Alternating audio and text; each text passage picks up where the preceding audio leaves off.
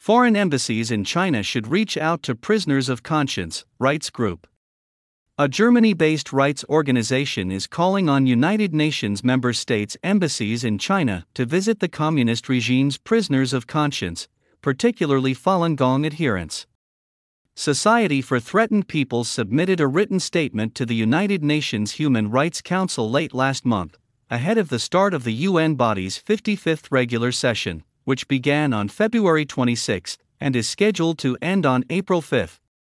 The statement focused on the Chinese regime's ongoing persecution of Falun Gong and concerns about the persecution already expressed by governments, including the European Parliament.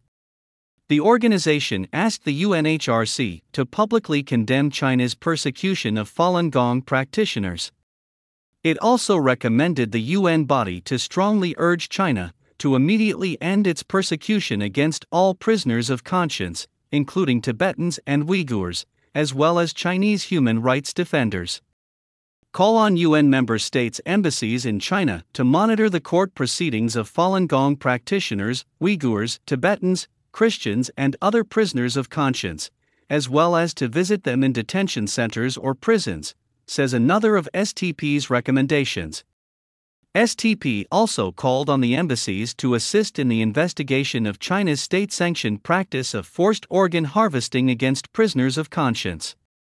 The organization pointed out that the Chinese Communist Party, ever since it came to power in 1949, has sought to control the thoughts of the Chinese people, carrying out campaign after campaign to stamp out ideological diversity.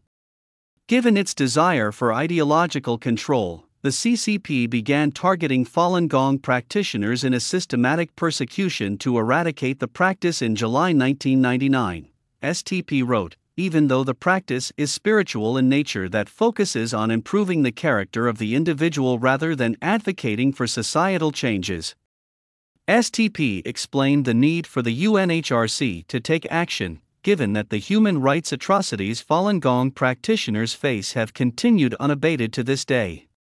In 2023, the number of Falun Gong practitioner deaths documented by Falun Gong sources surpassed 5,000, yet this number is believed to be only the tip of the iceberg, STP wrote. A coordinated, global response to China's campaign against Falun Gong practitioners is long overdue. Falun Gong, also known as Falun Dafa, is a spiritual practice that encourages its adherents to live by the principles of truthfulness, compassion, and tolerance. By the late 1990s, the practice became enormously popular in China, with 70 million to 100 million practitioners taking up the practice, according to official estimates. Then CCP leader Jiang Zemin launched the persecution in July 1999, and on the onset, he gave an order that CCP officials have followed ever since: ruin their reputations, bankrupt them financially, and destroy them physically. Persecution. Since then, the CCP has forcibly sent hundreds of thousands of Falun Gong practitioners to detention centers, prisons, psychiatric wards, and other facilities, subjecting them to forced labor, torture, brainwashing, and other inhuman treatment. Many practitioners have become victims of forced organ harvesting, as their organs become part of an organ bank that allows Chinese hospitals to offer short waiting times for matching organs to patients. STP named one Falun Gong practitioner Ding Yuanda currently incarcerated in China, and said UNHRC should call for his immediate and unconditional release.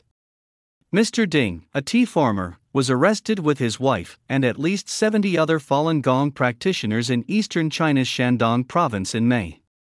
He was sentenced to 3 years in December 2023 for this faith. In January, the European Parliament adopted a resolution calling for the immediate and unconditional release of Mr. Ding and all Falun Gong practitioners in China. The resolution also urged the European Union and its member states to impose sanctions against perpetrators of organ transplant abuses in China.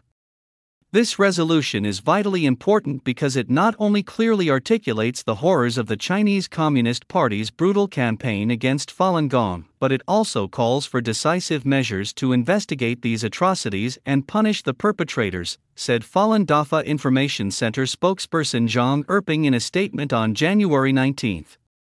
And it does all of this in defiance of the CCP's political coercion and attempts to spread disinformation about Falun Gong.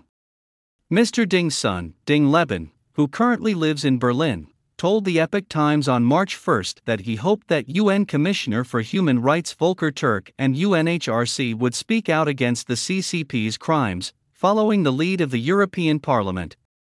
The CCP has been trying to cover up and whitewash its crimes against humanity, large-scale forced organ harvesting against Falun Gong practitioners via the UN Human Rights Council, the young Mr. Ding said. Western democratic countries now clearly see that the very existence of the CCP is a great threat to humanity, freedom, and the rule of law. Earlier this year, several UNHRC members, including China, underwent a peer review process called the Universal Periodic Review. According to STP, China did not mention its persecution of Falun Gong and continued to whitewash its abuses against Uyghurs and Tibetans as legitimate means for countering terrorism or maintaining political stability in its national report submitted for review. Publicly condemn organ transplant abuses in China, appoint a special rapporteur on forced organ harvesting of living prisoners of conscience in China, and establish an international criminal tribunal for forced organ harvesting in China, says another recommendation from STP in its written statement.